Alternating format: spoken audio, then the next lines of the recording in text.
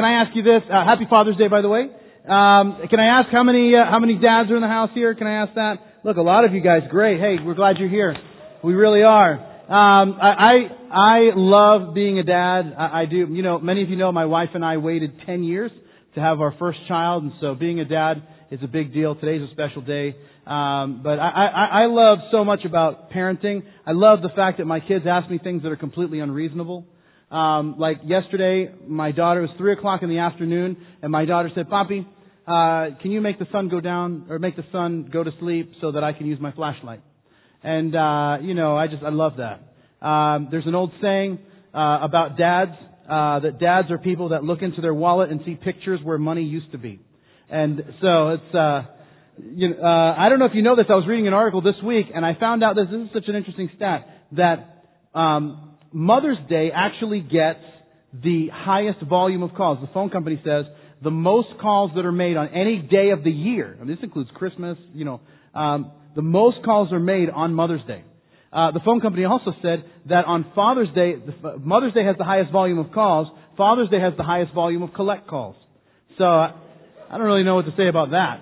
But my wife and I were in a restaurant a couple weeks ago, and it was a little later than normal that we go out. But my kids were kind of, coming unglued, I guess would be the term, because it was a bit late, and so. It's like, if you're a dad, you're a parent, you know that it's like your kids are coming unglued and people are looking at you like, do something, and you're looking back at them like, I got nothing. This is it.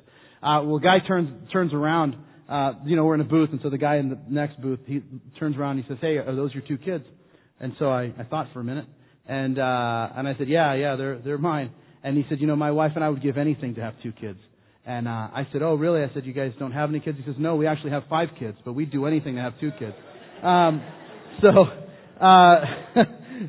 But man, if you're a parent, you know this, that people tell you that, like, "Boy, those kids are growing up." And man, it's so true. People say like, it seems like you were just born yesterday. But like with my son, I feel like he was born like last weekend. And, on Tuesday, he's going to be 11 months old. And he's standing up, he's almost ready to walk. And he's very excited about walking because I know he's looking to escape from his sister and the stuff that his sister makes him do. And so my daughter is 3.5, and man, she's growing up so fast. We went on Friday. We had like this little family outing. Friday's my day off, and so we had this family outing. We went to see Toy Story 3.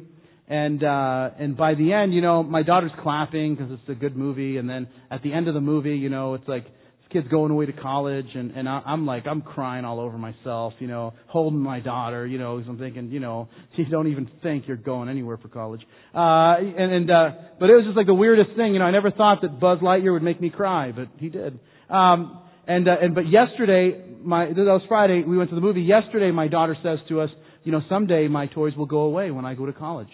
And I'm like, and I'm thinking like, that was the worst thing you could say. And we're getting ready for dinner, right? And my son is going through this whole thing where he doesn't want to eat baby food anymore. All he wants to eat is meat. I don't really know where he gets that from. Vegetarian like me. But anyway, so he decides that all he wants to eat is meat. So we're taking like this little steak and cutting it up real small for him because he's only got like 8 teeth. So he's putting them all to good use. And so I'm out there and I'm just thinking about all this stuff. I'm out cooking the steaks and I'm like, we're a 4-steak family. And soon one of those little steaks is going to go off to college, and then the other little steak is going to go to college, and then there's going to be two steaks by themselves. And I'm telling you, I got so sad, and I'm like weeping and all this. I will tell you this though, the tears provided like a nice salty flavor on the steaks. It was really good. But here's the thing, like you have moments like that, and you start remembering like the things that matter most. And, what it causes me to do is when my daughter wants me to pick her up, it causes me to pick her up that much faster because I know there's coming a time when she's not going to want me to pick her up anymore. And, when she wants to play, hide and seek or play tag or some other game that she's just made up on her own, it makes me want to play because someday she's going to be too big for that stuff. We've all had moments in life, whether it's like that or very, very different, that cause us to think differently. They cause us to think differently about situations, differently about a person or people. They cause us to think differently about life. And what it is that it's usually some event, some information, some experience that forces us to rethink everything that we thought in the past and formulate a new conclusion. And that new conclusion begins to change us. And that happens, it happens with places we go, people we meet, the way we treat people, all of that. And here's the thing that's amazing. It happens with God as well. And so many of you here had very, very different ideas about who God is and how God works and all that. And then you came here to Calvary and you started hearing God's Word taught. And you started reading the Bible on your own. You know what you found? Is that you found that this place became like a rethink catalyst in your life to start to see God in a different way. And that's why, as you heard Maria talk about, and as you heard saw from the bumper, is that we're beginning a brand new series of teachings that's called Rethink, and we're working our way verse by verse through the book of Ephesians. And just so you know, the big idea for us, the big idea in this series is that when you change your thinking, your life begins to change. And that's not that actions don't matter. And if you know me at all, you know that I think actions matter a great deal. But here's the thing that's so important. The thing that's important for us to note is that no one changes their actions until they started changing their thinking. Something happens that causes us to start thinking differently. And then when our thinking starts to change, our actions begin to change as well. And so we're going to begin and we're going to explore and spend most of the summer exploring one of the most important books in the New Testament, the book of Ephesians. And so what I want to do is give you some background in the book and on the city of Ephesus so that we can hit the ground running as we start this book. So I want to invite you to take your notes out, take your pen out, take your Bibles out, open with me to Ephesians chapter 1. But here's what I want to tell you about the city of Ephesus, is that Ephesus was a lot like Miami. It was a big metropolitan city, lots and lots of different people. It was a city, one of the largest cities in the area there in the ancient world. It was a city of over 300,000, some say over 350,000 people. It was very diverse. It was very wealthy. It was a tourist city. One of the reasons is because one of the 7 wonders of the ancient world was in the city of Ephesus.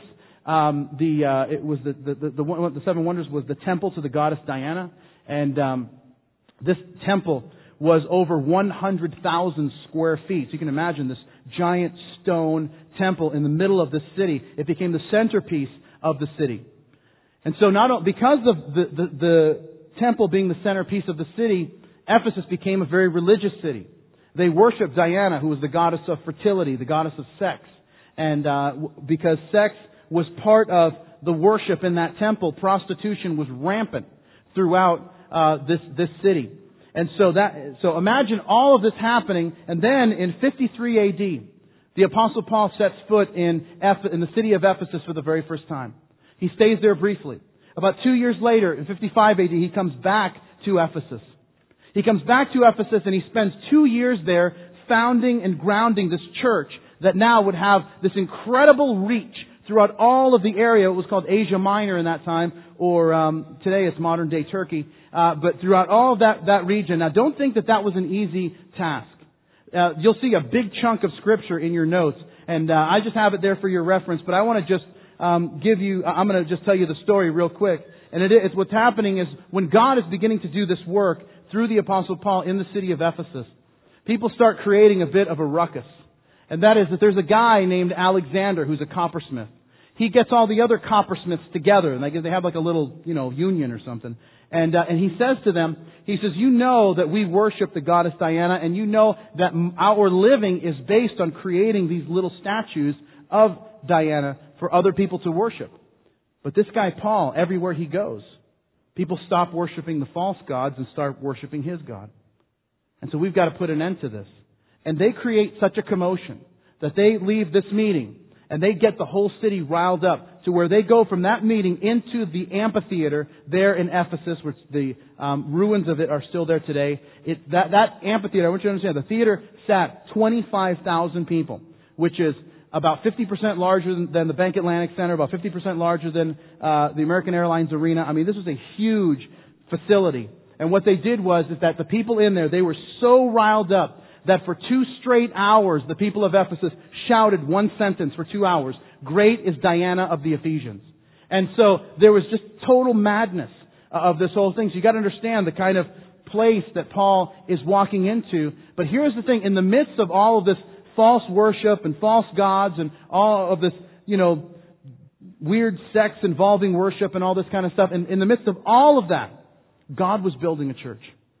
A group of people who were rethinking what they had thought about God. A group of people that had no real understanding of the true and living God, that were coming into a relationship with Him, and they were learning who God really is. What walking with God really means. And so now, the year is about 63 AD. The Apostle Paul is in prison. He's chained to a Roman guard waiting to get his day in court in front of Caesar. And so he's sitting there waiting, and what he does is he starts thinking through and he says, I need to write a letter to these Ephesians because it's been years since I've seen them. And so he sits down and he writes this letter, the letter that we're going to read, and he writes it to them, and what he's going to do is remind them. Remind them to continue to follow in what it is that they had learned. Because Ephesians, this book, is about changing the way that you think. Because that's what happened to them. They changed the way that they thought about God, what they thought about marriage, what they thought about family, what they thought about walking with God, about work, about salvation, all of these things. And so what Paul does in this letter of Ephesians, as he opens it, is he starts by sharing what I believe are three amazing truths about God that shatter what many of us have previously believed about Him. You see, in that culture, in that time, and in this culture, in this time, many believed that God was this. He was a vengeful, distant deity that didn't want really anything He didn't want to have any kind of personal relationship with us. But here's what happens. Paul comes on the scene and starts talking about God as a father. That He's our Father. And it caused everyone to rethink their notion of God, because Father is personal. Father is right here. Father is right now. And it caused them to rethink. It caused them to change the way that they lived, because it changed the way that they thought. And so listen, that's what's being asked today, of us today. Because we cannot begin to mine the depths of the book of Ephesians that we're going to spend the next couple of months looking at, until we have an understanding of who God is, that He is a Father to us, that He cares for us, loves us, and is concerned about us. So I want to share with you three statements that you may have never really thought about God. Or three statements that maybe you have thought, but maybe not in this way. And here's what I can promise you, is that by the end of this study, my hope is that we will know God for who He really is. So Ephesians chapter 1, we're going to start in verse 1. Here's what it says. It says, Paul, an apostle of Jesus Christ by the will of God, to the saints who are in Ephesus and faithful in Christ Jesus. Grace to you and peace from God our Father and the Lord Jesus Christ. And if you pause there and give me your attention, here's the first truth that I want to share with you this morning. And that is that God wants to direct your life. God wants to direct your life. You see, many times we think that God is impersonal, or that God is kind of playing hard to get with to explain to us what He really wants us to do. And here's what I want to share with you, is that God really does want to direct us. Last Saturday, my kids woke up, and Mia, because my daughter has a flair for the dramatic, she doesn't ask for pancakes. She says, she says, Poppy, can I have some famous flying flapjacks? That's what she asks for. And I said, sure, you can. I'd be happy to tell your mom to make some for you, because I don't know how to make them. So Carrie said, sure. And so they're cooking together. And then as they're getting the pancakes, I'm feeding my son Alexander, and I hear Carrie saying to Mia, now Mia, when we pour the batter into the pan, don't touch the pan because it's really hot. Okay, Mommy. And she gets closer. Mia, don't touch the pan. Okay, sure enough, Mia touches the pan. Right about then is where the screaming happened. She starts screaming. We put ice on it. And then she didn't want ice. She says, I want blueberries. And that's because we have frozen blueberries. And so she puts the package of frozen blueberries on her hand. That doesn't work. I want strawberries. So she comes out. She puts the frozen strawberries on it. And then she says, Mommy, try something else. And so then Carrie puts like a little spray on there and doesn't do anything. And then she turns to me like crying. Her eyes are puffy. And she says, Poppy, will you try something to help me? And, my heart just breaks. And I said, Mia, I'll do something for you, and I'll be right back. So I go to Publix, I live like across the street from a Publix. And so I get there, and I talk to the pharmacist, and I said, my daughter just burned her hand. What can I put on there? And she said, have you tried ice? And I said, I tried that. It's not working. I need something else. And she goes, well, so she gives me this spray can of this stuff called Little Ouchies. And I thought, that sounds scientific enough. So I bought it. I brought it home, and I sprayed the Little Ouchies on her, and she's like, oh, Poppy, I feel so much better. I think the balloon and the cupcakes helped too, that I got her. And so I get all of that, right? And here's the thing, and this is the thing that happens, is that just like a parent who loves, just like parents who love their children, God wants to lead our lives and direct our lives away from the things that will burn us, away from the things that will cause needless pain into our lives, but we've got to be willing to hear it. You see, what happens is this, is that sometimes we think of God speaking to us and we think it's the voice of a condo commando that's trying to ruin our fun. But instead, it's not that. It's the voice of a loving parent who's concerned with our present and with our future. Now here's why I say that. It's because Paul opens his letter and he says, Paul, an apostle of Jesus Christ by the will of God. Now the thing that's amazing about Paul, saying that he's an apostle, if you're not familiar with what that term means, an apostle literally in Greek means a sent one. Someone who is sent out. And so in his case, he's sent out to start a church or a group of churches. But it's an official term of someone who is commissioned by someone else to be their representative. And so, but for Paul to say that he's an apostle of Jesus by the will of God, that was like, for some people who knew Paul, that was a little bit more than they could bear.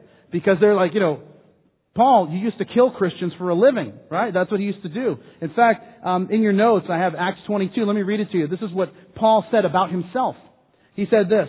He said, I am a Jew born in Tarsus of Cilicia, brought up in this city. Under Gamaliel, I was thoroughly trained in the law of our fathers, and I was just as zealous for God as any of you are today.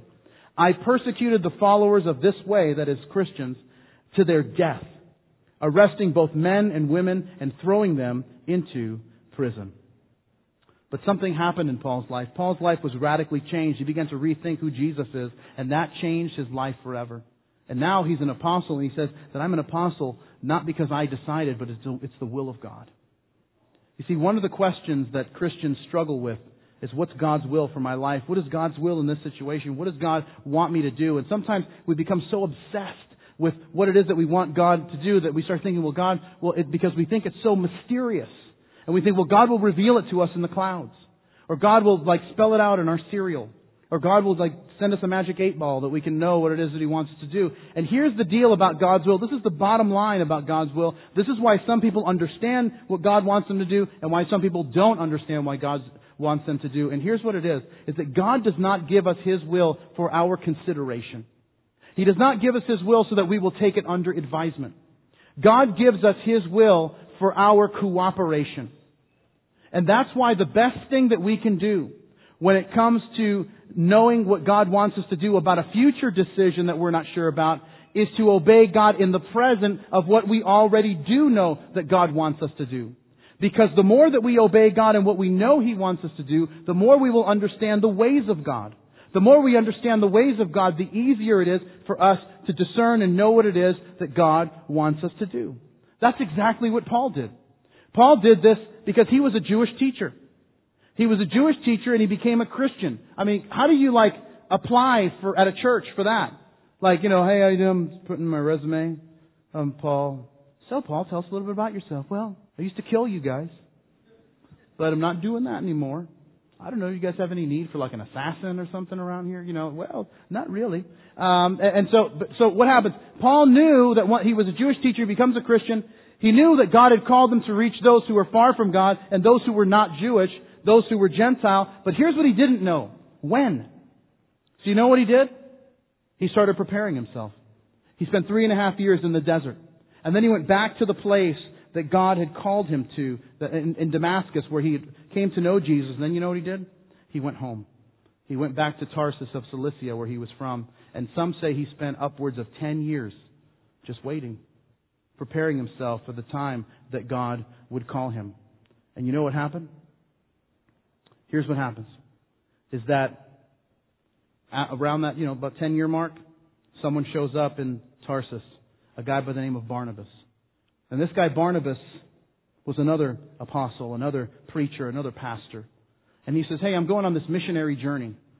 I'm going on this journey to strengthen the churches that are already established, but then we're going to start brand new churches in areas where there aren't any churches. And he says, so how do you feel about coming with me? And that's how Paul got his start as a leader. He knew that God had called him, but he didn't know when. And so, as simple as that, He did what he knew, and that is, he says, I know God's called me, but I don't know when, so I'm going to spend my time preparing. And so he spends his time preparing, and I put the passage in Galatians for you to be able to read it on your own later, where he says that he just, he prepared himself, he went to Arabia, he went to Damascus, and then he waited. And that's the thing, my friends. If you're unsure of what step to take, start obeying God in the things that you already know that He wants you to do, and the decisions begin to get easier. And sometimes we think that God is just playing hard to get when it comes to revealing His will. Listen, that's not what a loving Father does. A loving Father doesn't play hard to get when it comes to revealing His will. But you know what He does do? He's not trying to do this to wear us out. A loving Father does it to draw us in, to draw us closer. That's why in Jeremiah chapter 29, it's in your notes, the Bible would say, you will seek me and find me when you seek me with all of your heart.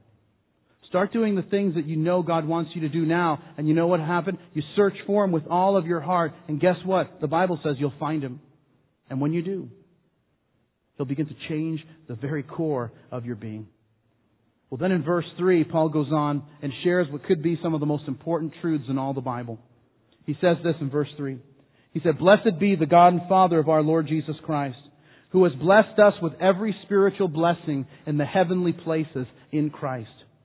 Just as He chose us in Him before the foundation of the world, that we should be holy and without blame before Him in love, having predestined us to adoption as sons by Christ Jesus to Himself, according to the good pleasure of His will, to the praise of the glory of His grace, by which He made us accepted in the Beloved. Now, if you pause there and give me your attention, here's the second truth that I want to share with you.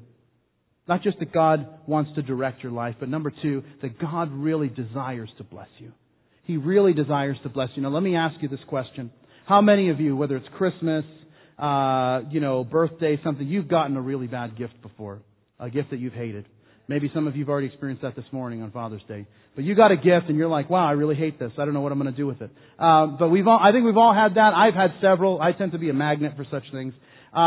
But the worst is when somebody says that they love you and then they give you like a really horrible gift. And one Christmas, Carrie's aunt gave us this, she gave us a Christmas gift and we opened it, and it was this glass Santa boot. Now, I want you to think about that. Like, I don't know, when you think of my family, you say, they would love a glass Santa boot. That just seems so like them. And so they gave us this glass Santa boot. I mean, what do you do with something like that except smash it? But I had something special planned for this, so I took it and I put it in the box. Now, what box is that? Now, we have a box in our house. That's the regift box. And that is that we get stuff that we don't like, we put it in a box. And then when we have to give gifts to, like, people that we don't know that well, we bless them with one of those gifts. Or as we like to say, we like to pass them off to unsuspecting victims. But here's the thing. I don't know why it happened. I don't know if I was just going through a bad time in my life, but that boot really got under my skin.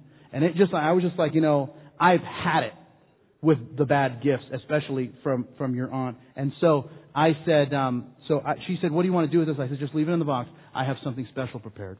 And so the next Christmas comes around, and I don't really wrap very many gifts. My wife is like the professional wrapper, not in like the M&M kind of way, but just like wrapping gifts. In the last service I said that kind of by accident, and I said, I'm like Run DMC, and people were like, who? Anyway, I felt very old, but it's tricky. Anyway, a few of you guys, good. A few of you got that. It's too many jokes. People say to me, they're like, man, you really say a lot up there. And I say, you have no idea how much I'm restraining myself when I'm talking up here. But here's what happened. So the next year, I said to her, I want the Santa boot and I will wrap it myself. So I wrap it, right? And I gave it back to Carrie's aunt the next year as a Christmas gift. It was awesome. Because I was there when she opened it, and it was like, love, Bob, and Carrie. And she opened it, and she was like, wow, I love this. And I was like, you love it. And I'm telling you, I told Carrie, I'm like, best Christmas ever. I had more Christmas spirit in that year than I've ever had. And so now I'm just mailing it in at Christmas. But back then I was like hardcore, like especially when I was given that gift. But here's the thing. Sometimes when it comes to being blessed, that's what we think about what God does. Like we say, God, if you could just bless me with this, and sometimes it's not even like a material thing. It's like something that we really need, and we think like, I'm going to pray for something, and God's going to give me something that I don't really want. And you say, well, it's like when I was in Bible college, I would say that like the students would say that, I'm praying for a spouse, and I feel like if I pray too much, God's going to give me the gift of celibacy. And so I want to be careful. And so what happens is this, and this is something that you may not realize. And that is that God really does want to bless you. He really does want to bless you. Why? Because that's what a loving Father does. In your notes, in Matthew chapter 7, it says this: which of you, if your son asks for bread, will give him a stone? Or which of you, if he asks for a fish, will give him a snake? He says, if you then, being evil, know how to give good gifts to your children, how much then will your Father in heaven give good gifts to those who ask Him? You see, so God does want to bless you, but I want to take this even a step further. Not only does God want to bless you, but check this out. God already has blessed you. I don't know if you notice what He says in verse 3 of Ephesians 1 when He says, blessed be the God and Father of our Lord Jesus Christ, who has blessed us with every spiritual blessing in heavenly places in Christ. God has already blessed us. And that's why, I want you to think about that. That means that everything that you and I need to live the way God wants us to live the very best possible life, God has already given it to us. He's not holding out. He's not holding back. He has given it. So if you and I say, God, I'm praying that you'd put more love in my heart. I want you to make me a more loving person. Here's the thing that God would speak to us and say, hey, guess what? I've already given it to you. Listen to what the Bible says. It's in your notes in Romans chapter 5, verse 5. He says, and hope does not disappoint us, because God has poured out His love into our hearts by the Holy Spirit, which He gave to us. If you say, maybe you're experiencing some turmoil in your life, and you say, God, I need your peace. I need peace in my life. I need your peace. Here's what God would say to us. I've already given it to you. Here's what Jesus would say. Peace I leave with you, my peace I give you. I do not give you as the world gives. Therefore let not your hearts be troubled, and do not be afraid. If we say, God, I feel apathetic, I'm discontent with what I want is happiness and joy in my life. Guess what? You're probably getting the hang of this. And that is, He'd say, I've already given it to you. Look at what He says. Jesus says in John 15:11, He says, I told you this so that my joy may be in you and that your joy may be complete. Another translation says that your joy may be full to overflowing. So the question is, if God has already given me these blessings, if He's already given me love, and He's already given me peace, He's already given me joy, why don't I experience it? Why is it that I come asking God for something that He's already given me? The same reason that we don't experience what God says He's already given to us is the same reason why my daughter asks me to buy her toys that she already owns. Sometimes my daughter will watch a TV show and she'll say, Papi, can you get me that?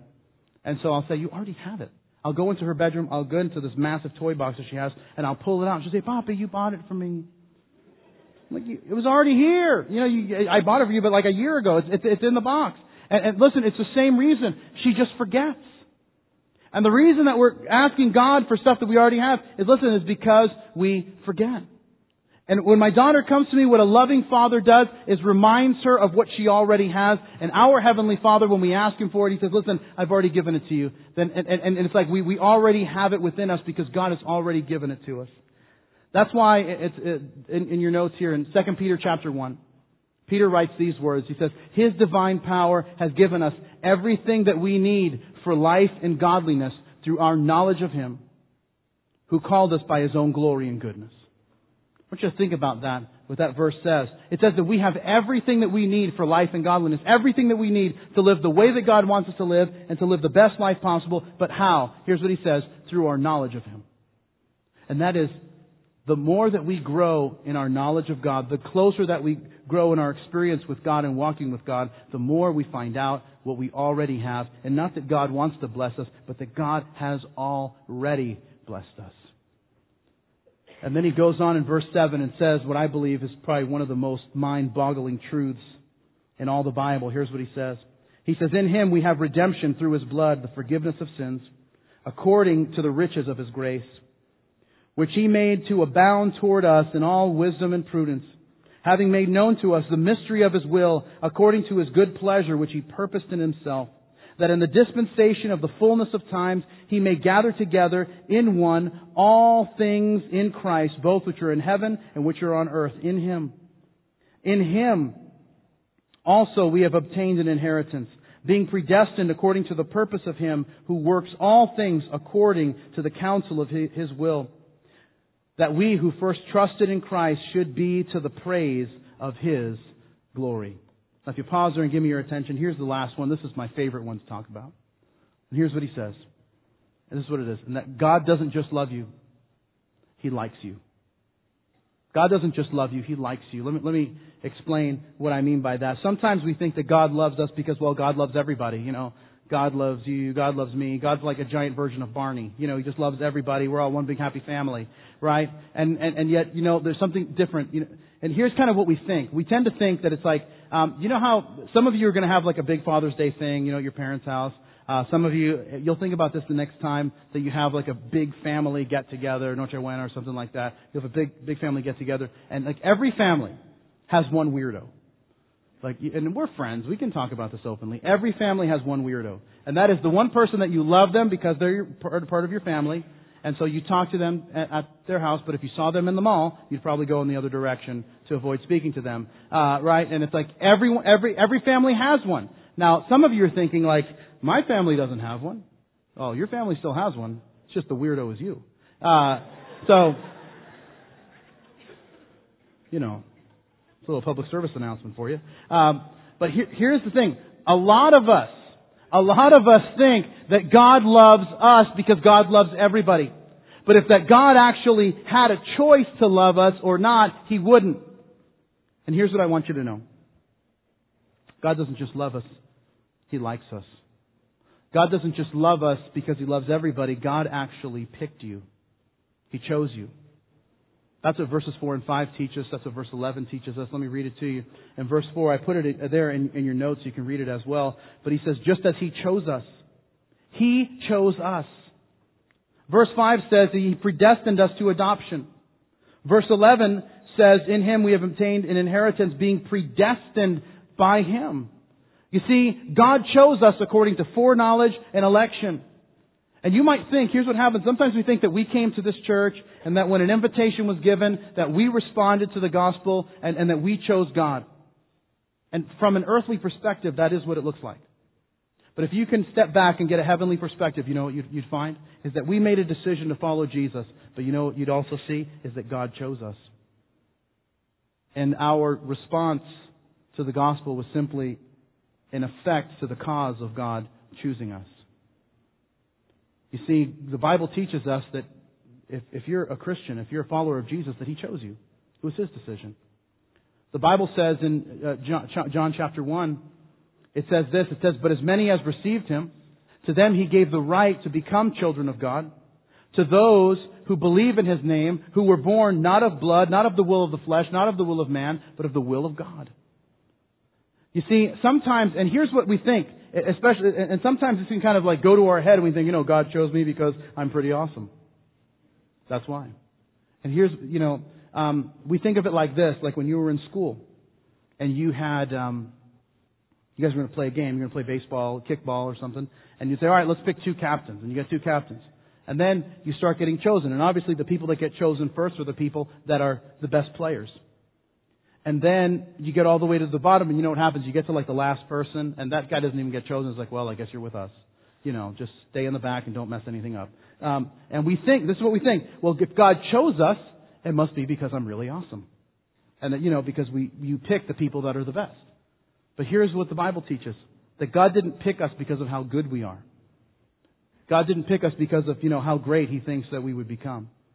The Bible says that He picked us, according to what the Scriptures teach, according to the riches of His grace. Now that is just an absolute, like, powder keg of a verse that can just like explode into our hearts and lives. And if we can understand it, I'm telling you that it just changes the game. And here's what I mean. Because, which is, well, it's according to His riches, to the riches of His grace. So it's just like, God is very rich in grace, and so He gives us some grace. But God chooses us according to the riches of His grace. But there's a difference between giving someone something out of our riches as it is to give something to someone according to our riches. Let me explain it this way.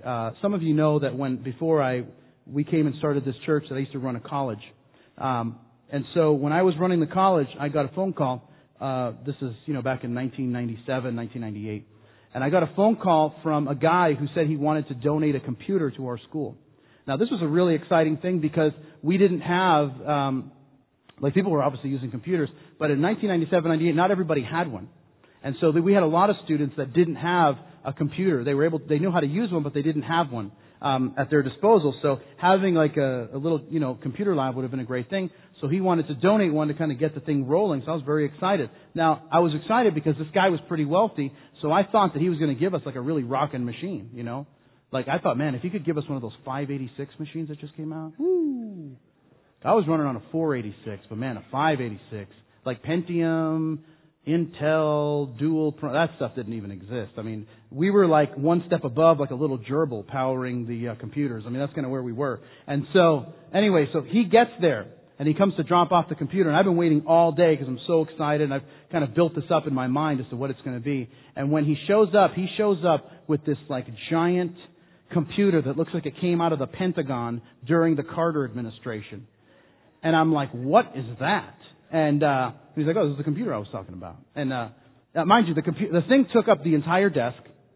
It had a 4-inch screen, right? It's like the screen was not that much bigger than like an iPhone screen.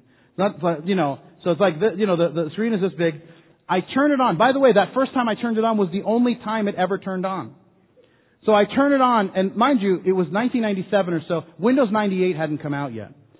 So people were using Windows 95.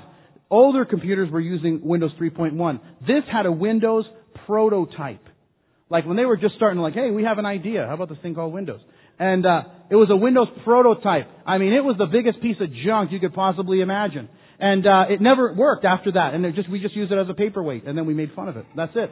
And so it just became like the butt of our jokes. And now here's the thing. This is the thing that's important. You got this wealthy guy, and he decides to give this gift, bless us with this gift, right? He decides to give us that, but here's what it is. He gave us that out of His riches. It was out of everything that He had that He gave to us. Now, if He was going to give to us according to His riches, He would have given us a fleet of computers to be able to use. Why? Because there's a difference between giving out of your riches and giving according to. And here's the thing that's important. When God chose us, He says, I've chosen you out of the riches of my grace. Because God was looking for people that He could shower with grace. People that could become the object of His love. That's why the Bible says, there weren't that many noble people. In 1 Corinthians chapter 1, God didn't choose like the wealthy, the high and mighty. Instead, God chose the foolish things of the world to confound the wise. People say, that doesn't even make any sense. And so what happens is that God chooses us so that we could become the object of His love, the object of His grace, the object of His forgiveness. And so we experience forgiveness and redemption and grace because it's given according to the riches, the vast riches of His grace. That God is so absolutely gracious and so just loaded with grace and mercy and love that He's willing to forgive us and allow us to be the object of His grace. And so here's what happens. This is the question that comes up. Well, if God chooses me, does that mean He rejects somebody else? Now, here's the thing that's important to note. Because there's a lot of teaching out there that says, well, God chose you, and then He just, created all these other people to just go to hell. And, if you understand the heart of God, you know that that's not the case. But instead, listen, God elects, but He doesn't reject. Now, people can choose to reject Him. But He elects, but He doesn't reject. And so I was having a conversation one time, this is years ago, with a guy who wasn't a Christian, and he heard me talk about this whole thing about how God chooses us. And he said, God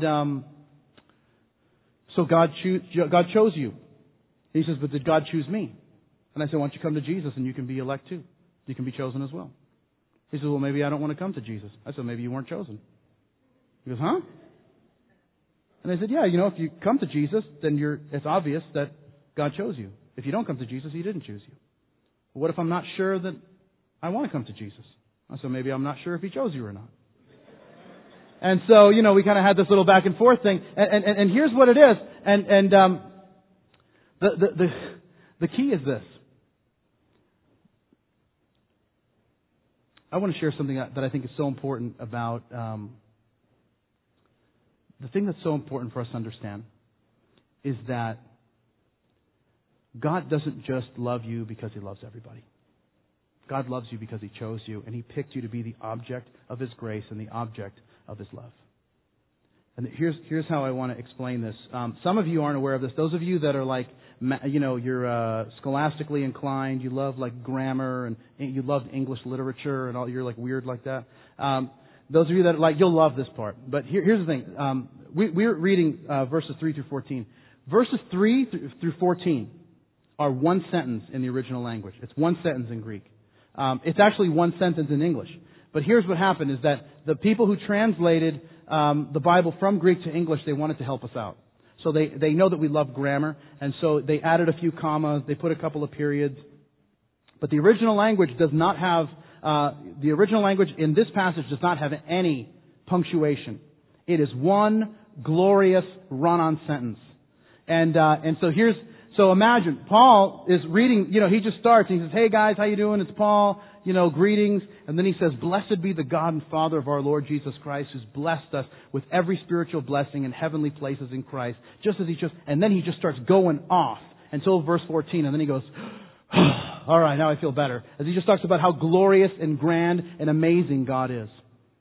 But see, sometimes the punctuation that got added can kind of mess us up. And here's what I mean. In your notes, I put, just in case you don't have your Bible, I put Ephesians 1 verses 4 and 5 to illustrate this point. It says, just as He chose us in Him before the foundation of the world, that we should be holy and without blame before Him in love, having predestined us to adoption as sons by Jesus Christ to Himself, according to the good pleasure of His will. That's all good. That's a great translation. The problem is there's no punctuation. And they added the comma in the wrong place. And so it changes the very nature of what's being said because of the adding of the comma. Now let me read to you exactly how it's written without the punctuation, and it'll make this point about how much God loves you and me.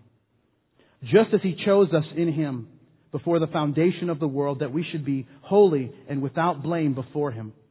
In love, having predestined us to adoption as sons by Jesus Christ to Himself, according to the good pleasure of His will. See what happens at the end of verse 4? That they add that He chose us that we might be holy without blame before Him. That should be the end of verse 4. But instead they put in love there. In love should be at the beginning of verse 5. So it says, in love having predestined us. Because the motivation of God to choose us was His love. And that's why I actually had this conversation with my editor when my last book was being edited. And she was giving me a hard time about my run-on sentences. And I said, have you ever read Ephesians 1, verses 3 to 14? And she said, yes. And I said, run-on sentences may be bad grammar, but they're in the Bible. And if they're okay with God, they're okay with me, and they should be okay with you. And she said, do you know that you've made an argument for run-on sentences with a run-on sentence? And I said, maybe you're right. I'm done talking. And but the important thing is this, is that in love He chose us. In love He predestined us. Love was the motivation for God choosing us. And can I just tell you this? That is a freeing truth if you can accept it. It's a freeing truth if you can embrace it. And the day you understand that, I'm telling you, it changes the game. It changes everything. And it shows that you are valued by God and loved by God, and that it's not just some generic kind of love, but you're loved with a Father's love. You're loved with the kind of love that God chose you and adopted you and said, I have chosen this person to be the object of my mercy, my grace, and my love. That God's love is not generic, it's very, very specific. And that He loves you personally. And that He doesn't just love you, He likes you. One of the girls on our staff just had a baby last week. And it's great. And so Carrie and I and the kids, we went to the hospital to go see her and bring them a gift and all that. And what was cool is she gave birth in the same hospital that Carrie did both times. And so we were able to walk by the room that both rooms that Carrie gave birth in for both of our kids. And so I was showing Mia, like, that you were born right there, right? That's right where you were born. And she's like, wow, that's amazing. And when I have a good friend who's a pastor. Him and I have been friends for, 15 years or so. And one of the things that he said to me when he found out that Carrie was pregnant, he said, listen, Bob, the day that little girl is born, it's going to change. It's going to change everything. It's going to change your relationship with God. Because the way that you love those kids is you're going to realize how much God loves you. And I understood what he said, and I don't even know how serious I took him. And I tried to, I theologically understand the love of God, because, love is to be understood theologically, not experienced. And that's a joke, by the way. And so what happened was this, is that I remember when my daughter was born, and I remember holding her in my arms for the very first time. And I just said to myself, I said, now I understand. Now I understand, and how it just changes everything. That I began to see God for who He really is. That He is a loving, heavenly Father. And listen, if you're here and you're a parent, you know that you love your kids more than anything else in the world, and you would do anything for them. And you would gladly lay down your life if that was what was required of you. And that's the moment. When I held that little girl in my arms, and when I held my son in my arms for the first time, that's when I realized that that's the kind of passionate, fatherly love that God has for me and that God has for you. And that's why God, knowing that our relationship with Him was severed because of sin, that's why God did the only thing that a father would do. He didn't require more of us. Instead, the eternal God became man and died in our place, because that's what a loving Father does. And listen, if you want to understand the ways of God and you want to understand God, then we have to understand what it means to be a father, what it means to be a dad, because that's who God is. And dads, I'm just about done. Let me just say this to you real quick and speak to the dads specifically. Dads, your kids are deciding what they believe about God right now. If your kids are at home, let me share this with you. They are modeling who they believe God to be. The way that they relate to God is because of you. You're giving them the picture of who they will believe God to be. More than any other person on this planet, their dad is telling them and explaining to them who God is. Jesus modeled this for us. He modeled this for us perfectly. That's why His disciples, when they asked Him, Jesus, show us the Father and we'll be satisfied. And He says, hey, listen, if you've seen me, you've seen the Father. I've modeled Him for you. Oh, may that be said of us. Let me say one more thing. Maybe you're here, and I recognize that Father's Day can be a difficult day for many people. Because maybe you never had a dad. Or maybe you had a dad, but he was never around. Or worse, your dad was around, but he was abusive. And the thought of God as a father, and just in a moment of honesty, you would say that really frightens me. Let me say that I am so sorry. I'm so sorry that happened to you. That was not what God designed. That's not the way it was meant to be. God's design is that there would be a dad and that there would be a mom, and that they would love their kids unconditionally, and that they would never leave them and never forsake them.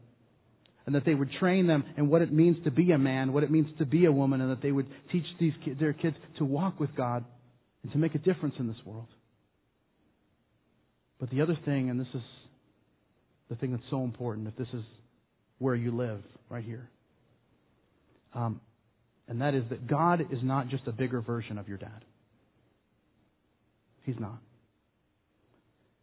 It's how we relate to God. It's what we think about God, because that's what was modeled to us. But God is not a bigger version of your dad. God is not a reflection of your earthly father. Instead, He is the perfection of everything your earthly father could not be. And listen, if you don't know Him, if you don't know God, my encouragement to you would be to choose Him. Because if you do, you'll find out He's already chosen you. and you invite Him into your life, and you know what God will do? He will prove to you that that's not who He is. That He is a loving Father and the perfection of everything that your earthly father was not. Let's pray together. And Lord, we want to thank You for the fact that You are a loving Father, that You loved us so much that God, You became a man and suffered and died so that we might have a relationship with You. Lord, thank You. Thank You for choosing us that we might be the objects of Your grace and love. Thank You for desiring to lead us. Thank You for being with us, for promising to never leave us or forsake us. Thank You, God. In Jesus' name, amen.